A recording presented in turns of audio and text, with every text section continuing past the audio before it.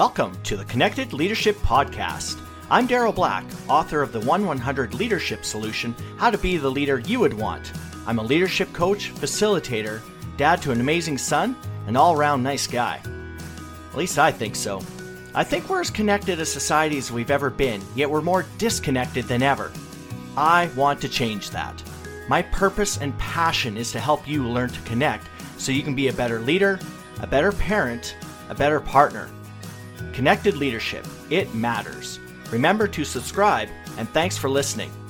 Okay, let's do this. Hi, I'm Daryl Black, and welcome to my inaugural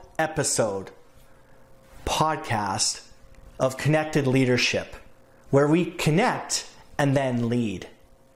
So before we go too far down what this podcast is all about, I want to share a little bit of my story with you and how I got to where I am now, because it hasn't always been easy, and in fact, it's been damn hard at times. Like so many people, I didn't, grow up with a silver spoon in my mouth by any stretch, nor did I have a lot of really strong formal training with regard to connecting with people and leadership and communication skills and stress management. I certainly didn't have any idea around the concept of vulnerability or empathy. Heck, I always got it confused with the word sympathy, frankly. Compassion. Well, I didn't know what compassion was. The notion of self-compassion, absolutely alien to me. And managing personal stress, lack of as I grew up. I had a really, really short temper. Well, that was the old Daryl. That was the Daryl that grew up in Alberta, Canada. I played hockey when I was younger. Just a classic good Canadian boy.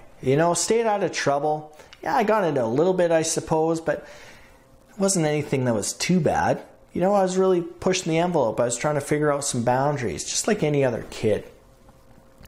Well, when I was in my late teens, I joined a volunteer search and rescue group in Edmonton. And unfortunately, I wasn't really stoked, with the leadership styles within it. I viewed the leadership at that particular time as maybe not having the same values that I had or the same competencies that I had. And remember, it was late teens. I just turned 18, I think. Of course, I could do it better, right? Well, luckily, I was always a person that if I put my mind to it, I just did it. There just was very little doubt in my mind that it would happen. So when I decided that I could do a better job, I put my money where my mouth was, and frankly, it was all volunteer, so there was no money. And I became president of a pretty significant search and rescue group. I was the youngest person in the organization, and back then I think we had probably 40 to 50 people, I think. I didn't know what I didn't know. And sometimes ignorance is indeed bliss. So there, I really started my leadership journey.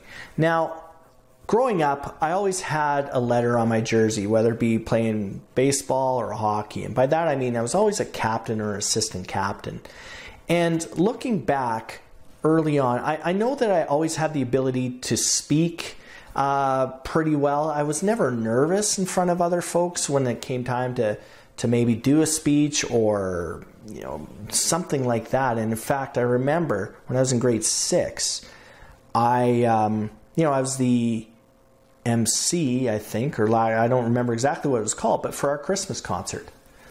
Now, funny story, I also remember as part of that concert that it was a deadline and it was about Santa Claus. And I remember saying in front of all these people, I think Santa basically didn't want to participate in Christmas. He was shutting her down. He was tired of the grind. Been there, done that.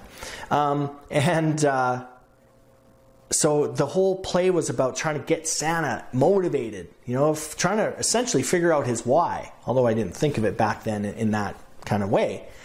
And I remember saying the elves only had 2 weeks to put Santa in the nude. I said nude. N-U-D-E instead of mood. First of all, my parents must have been appalled. Grade 6, mistaking the word nude with mood? What? Crazy, but true story. But here's where I kind of realized that I had a bit of a gift for it, because instead of being really embarrassed, pushed right on through. So that's kind of my, put Santa in the nude story, as embarrassing as that is. But again, I've never really been uncomfortable speaking in front of folks and taking charge of certain situations. So my taking over a search and rescue group as president really was no surprise to myself or those around me. Well, what was a surprise was how difficult it would be to operate doing high-risk crisis situations as a young kid, essentially. But I quickly realized that I could rely on other people around me, teammates. I quickly realized that, like it or not, you asked for this, and so you are the leader. Well, that was that part of the equation, the young leader and running the show. But as a young leader looking back, I recognized that leadership to me, I didn't even think about leadership. I thought of it as being in charge. The word leader, no. President, yeah. Motivating others, empowering others, no, I didn't think in those terms. I thought I am in charge, and finally people are going to listen to me because, yeah, you know what? I know my stuff as far as I was concerned. So the concept of leadership, I never really thought in those terms. Well, over the years, you go through all sorts of personal challenges, and I went through my share, believe me. I went through a lot of professional experiences as well, working for a big company and being a project manager, where your entire job is leadership, really. It's about bringing people together. So I kind of knew I was pretty good at that, but I didn't know why. Well, during that period of time, I worked for a large telecommunications company for almost 10 years, and I had a really, really great time with that. I loved that corporate environment. But while I was working there, I was still volunteering for search and rescue. So what I found was people on Monday would be talking about what their weekend was, for example, and I was maybe out doing a search and rescue mission. In fact, I probably was during the weekend. And that could be anything from looking for a small young child to an Alzheimer's sufferer that maybe walked away from assisted living or something like that. And frankly, not all of our subjects that we looked for were alive. So there was this, we did some recovery stuff. And as a young adult, that was just part of the gig. And I actually wasn't really bothered by it, but what I recognized as I continued to come in, say on a Monday morning or the day after doing a big search, I was really charged up because I was making a difference. What I was doing mattered. I could see the significance. Even if we found somebody that was deceased, tragic. But at least it gave the families the opportunity to begin the process. It gave them closure. And that was something that I felt really good about deep down. And I knew my why. I knew my why was to make a difference somewhere along the line. Now, another characteristic of my personality is not only I'm going to probably take charge, and once I make my mind up, I'm gonna do it. But I also don't hold back. I am like all in on what I decide to do. The trick is it can take me a while to decide something, but once I do, bam, I'm in it. So I really wanted to make a difference. So I recognized that there was starting to become a separation of my corporate world, which, again, I loved. Making lots of money, great people, all of those things. But Was I making a true difference? Yeah, I was doing a good job. But from a society perspective, from a humanity perspective, was I making the world a better place? Was I helping people when they needed help? Yeah, we could help them with their cell phones. Yes. But you know what? Nothing beats the feeling of a 2-year-old kid being found alive directly because of the work that you did along with the team. There is no feeling like it. Well, I really started to recognize this difference in values and realizing that I really wanted to make a difference, and I wanted to be very, very deliberate about that. And I needed to make some changes. Well, it came to a head, kind of that crystal moment in your life that I actually recognized it even at the time when it was happening. So in 2005, Hurricane Katrina hit. Now, as I've talked about already, I've been heavily involved in search and rescue for many, many years. It was 1990 when I joined, so barely 18. And Katrina hit. And sadly, our corporation was going through a pretty significant employment challenge. And time off was really, really hard to come by. Well, I remember walking so we got the request from a US-based search and rescue team to go and help in Mississippi post-Katrina. Catastrophic event. To this point, one of the largest, to 2005, one of the largest disasters ever to strike anywhere. This was a big, big deal. Well, I got the ask, and frankly, I had already started to pack for it logistically. Oh, I got to take this equipment and so on. This is how we're going to get down there. This is the backpack I'm going to bring.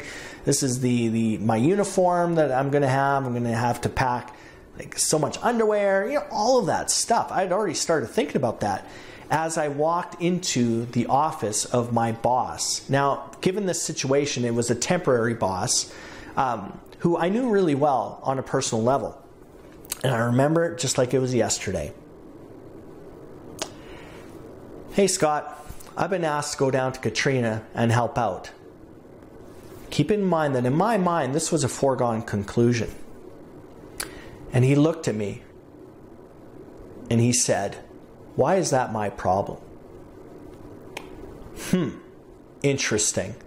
Now, I need to back up a little bit. This was a tremendously tumultuous time from a corporate perspective.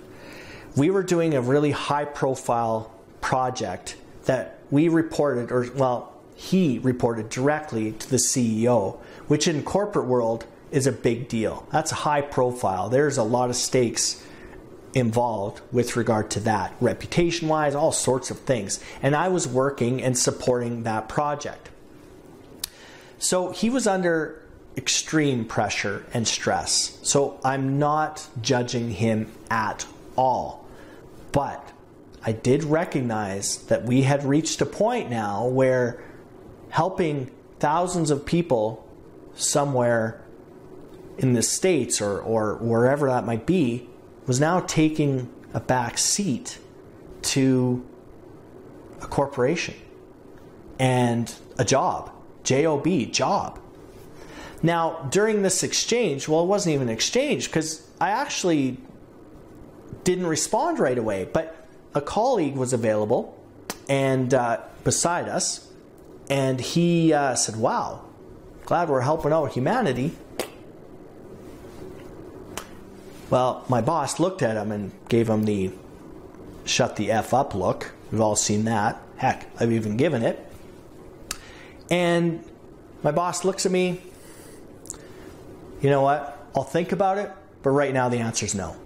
We can't afford to let you go. If you think that you're going to be going away and we're going to pay you, that we're going to authorize holidays, and kind of really went off on all the reasons why it wouldn't work. And I just took it.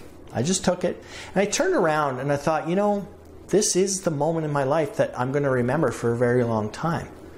But I didn't say anything. I didn't react. I really just thought to myself, interesting. So get in the elevator, go back, sit down at my desk, put my headphones back on, or headset, not headphones. I'm not listening to music while I'm at work. I'm a little bit old school that way, I suppose. But now, to my boss's credit, as soon as I sat down and logged back in, there was an email from him. And it was pretty simple. And again, I remember it like it was yesterday. Hey, Daryl, sorry to be such an effing idiot. Go down there. Do what you need to do to help. Be safe. Boom. So I went down to Katrina, worked down there for, I don't remember, maybe 10 days or something like that. Did a whole bunch of great work. And during that time, when you're seeing hundreds and hundreds of people that have been displaced, they've lost all their stuff, all of their hard assets, and you're seeing them at their worst, and yet every single person we came across said, you know what, it's just stuff. I still have my family, I still have my health, and that's all that matters. Now, when you're hearing that time and time again, and when you're dealing with people and you're helping them directly, that has a huge impact on you. And all it did was really, really, really galvanized me to say, gosh, this is where I need to be. I need to be making a difference. That is my purpose. So another event happened a few weeks later. Hurricane Rita, headed down to that. Had a very similar experience, but working in the back of an ambulance down in Texas and Louisiana. And again, really being directly involved with helping people through the worst times of their lives. That had an impact on me. So somewhere during that period of time, and I don't remember exactly where it was, but I decided that this is it. This was my moment now to do what I was put on this earth to do, and that's make a difference, make society a better place, and contribute more than I take away. So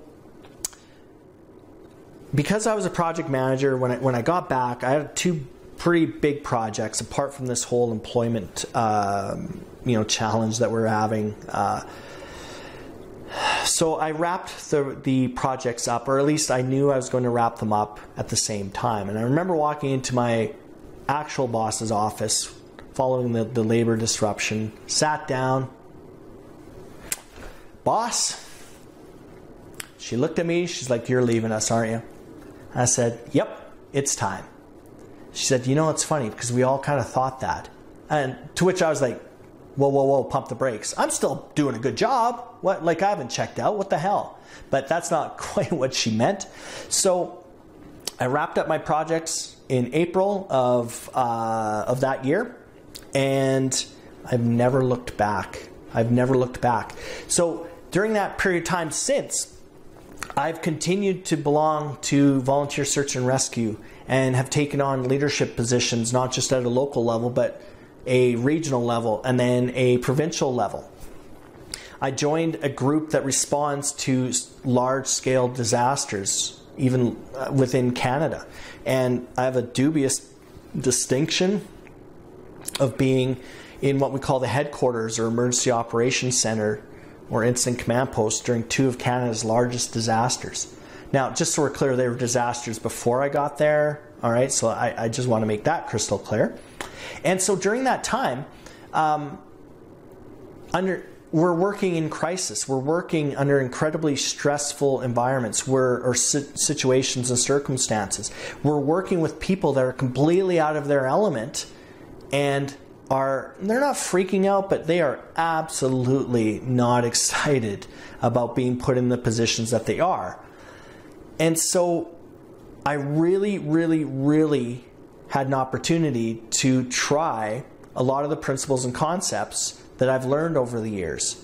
Now, I'm a leadership coach. I'm a leadership facilitator. I teach police, fire, EMS, corporations how to lead. So I've had a whole bunch of academic knowledge, but also practical knowledge. So I've been able to bridge that gap and combine the two and figure out really what works in the real world. Because newsflash, what's in a book doesn't always apply to real world. Yeah, I know. Mind blown. So I've been in such a unique opportunity, or have had unique opportunities over the years to really figure out in a crisis situation how I can connect with people and then lead them.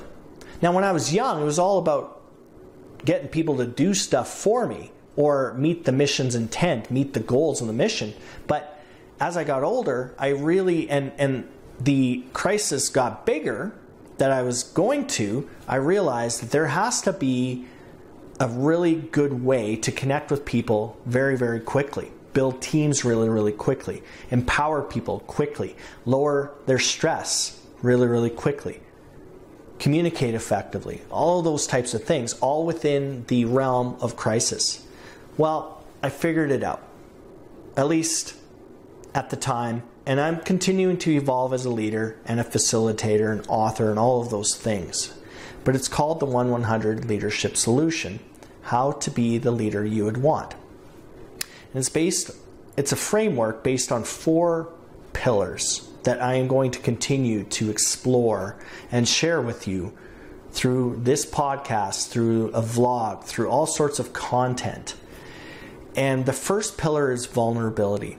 Vulnerability is really, really important because it builds trust. And trust is what's needed to build relationships. Without trust, you don't have a relationship. You coexist. That's all you have. So vulnerability is one of the precursors to trust, as is effective communication, but more on that. So vulnerability is one of the pillars. Empathy. So putting myself in somebody else's shoes, as a leader, as a parent, as a coach. The ability to be empathetic is so important, because if I don't understand how somebody is feeling, then it's very, very difficult for me to meet their needs.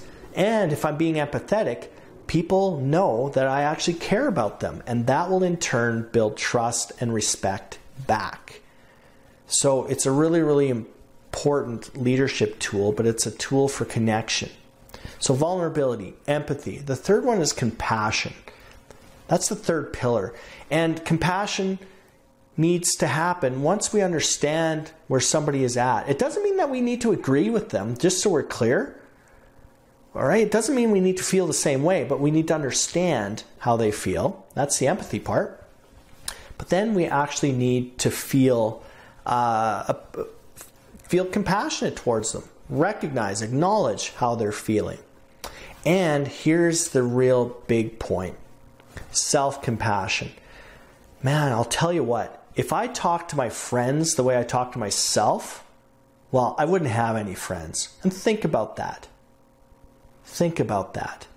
The words that we use on ourselves, we would never say to somebody else. And been there, done that. If a friend is going through a divorce or a particularly tumultuous time in their life, I will bend over backwards and I will help them and I will forgive them and I will support them like nobody's business. And yet, I found over the years, at least up until a little bit recently, that we need to recognize with ourselves that we are doing the best we can ourselves. And we need to actually care about the words we're using on ourselves. And it sounds so crazy, but it's true. So vulnerability is a pillar. Empathy is a pillar.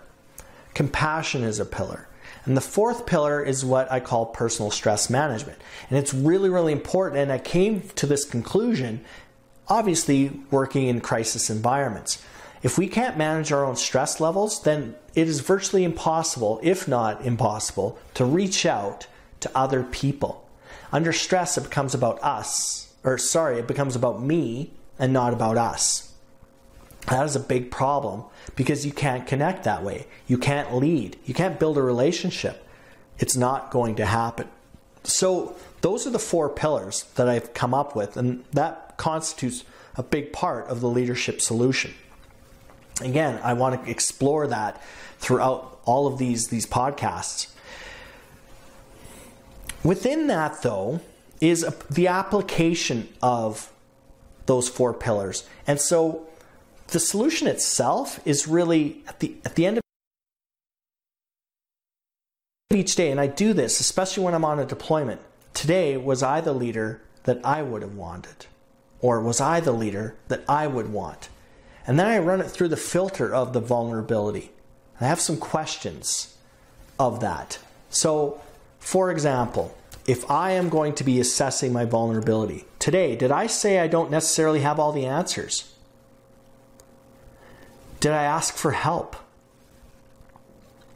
Did I take ownership and accountability for a situation or decision that happened? So that's a vulnerability pillar. And then I move down to empathy. Did I intentionally see a situation from a team member's perspective? Who was it and what was it?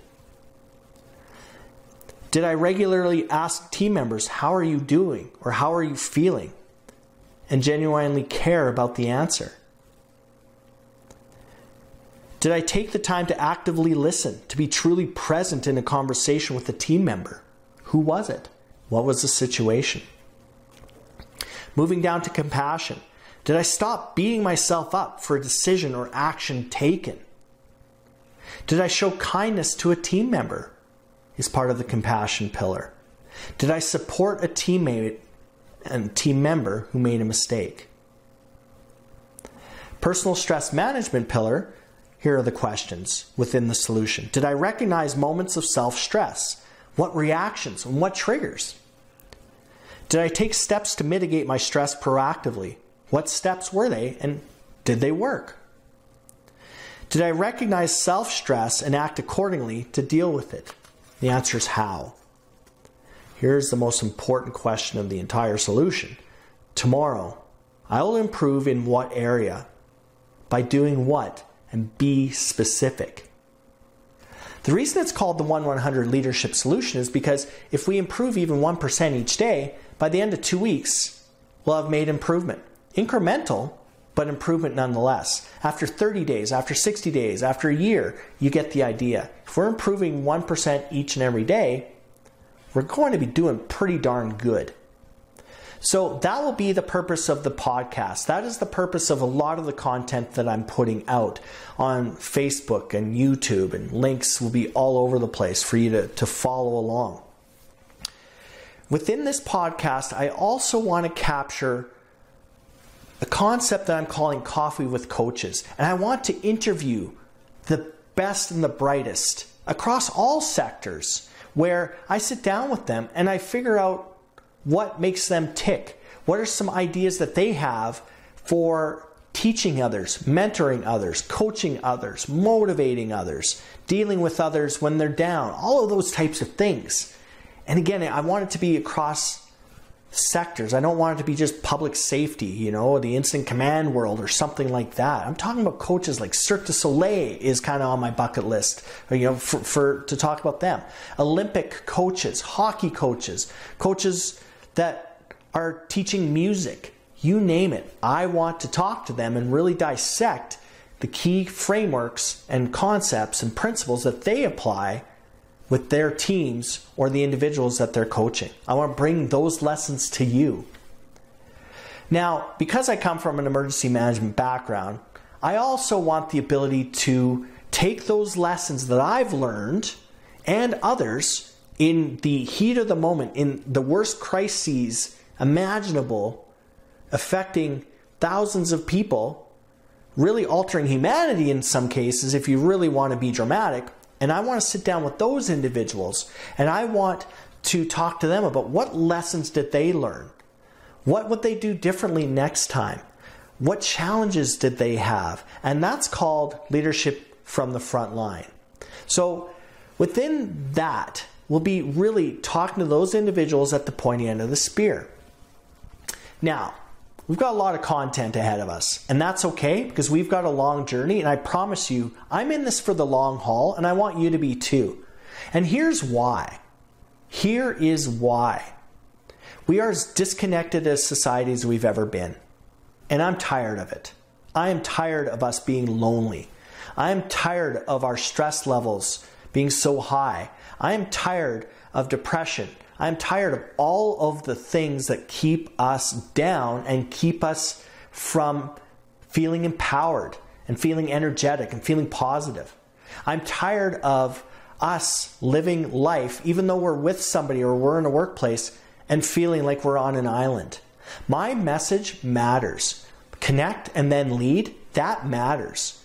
Connection is where the future lies. And I don't know if we've lost the art or we just have never been taught it. Now I've got a whole bunch of reasons behind. I don't think we're really that good at it because we haven't been exposed to it. It's a generational thing. And I'll talk about that. And I talk about it in my book. But I want to help the entire world connect and then lead. Be a better parent. I want people to be better parents. I want people to be better coaches. I want people to be better leaders. And I'm not so arrogant to say that I'm the one that has all the answers, but I can tell you, I've got a lot of experience in this, and holy smokes, a lot of it comes from the School of Hard Knocks. Absolutely. But here's the whole point. The sense of community, the sense of belonging that we will create together, the movement around connected leadership, its time has come. It is time to figure out how we connect with others. Because our society, I don't know, I don't want to be doom and gloom, but I'm not super stoked about the trend here. But I am so optimistic because people ask me, hey Daryl, why do you do what you do? Like you go to these disasters, you teach leadership all over the world, you're away from home, you're all doing all this stuff. Like, man, don't you get tired of it? The answer, no, I don't. I do not get tired of spreading the message. I don't get tired of talking about connected leadership. I just don't, because that gives me so much power within. And I see people in the worst situations coming together and helping one another. I see people in the worst situations, neighbors helping neighbors. When the week before the disaster, they were phoning bylaw, complaining about a barking dog, for example. Or people on their phones all day long. I see it, but then when the chips are really down, they come together. I love mankind. I am so optimistic. I'm so excited for our future. But I definitely see a lack of connection, and I see a lot of loneliness. And so I want to help you connect. I want to help you empower people. I want to help you have stronger teams, have stronger communities. And if I get one person on the podcast that's a regular listener, hell yeah, it'll be you and I together. But I don't think it's just going to be one person. I think the time for this message of connected leadership, this concept, this movement, its time has come. In fact, its time is overdue. And let's start this journey. Let's spread the message, because the message matters. So please subscribe, spread the word, share, do whatever you need to do. Let's do this.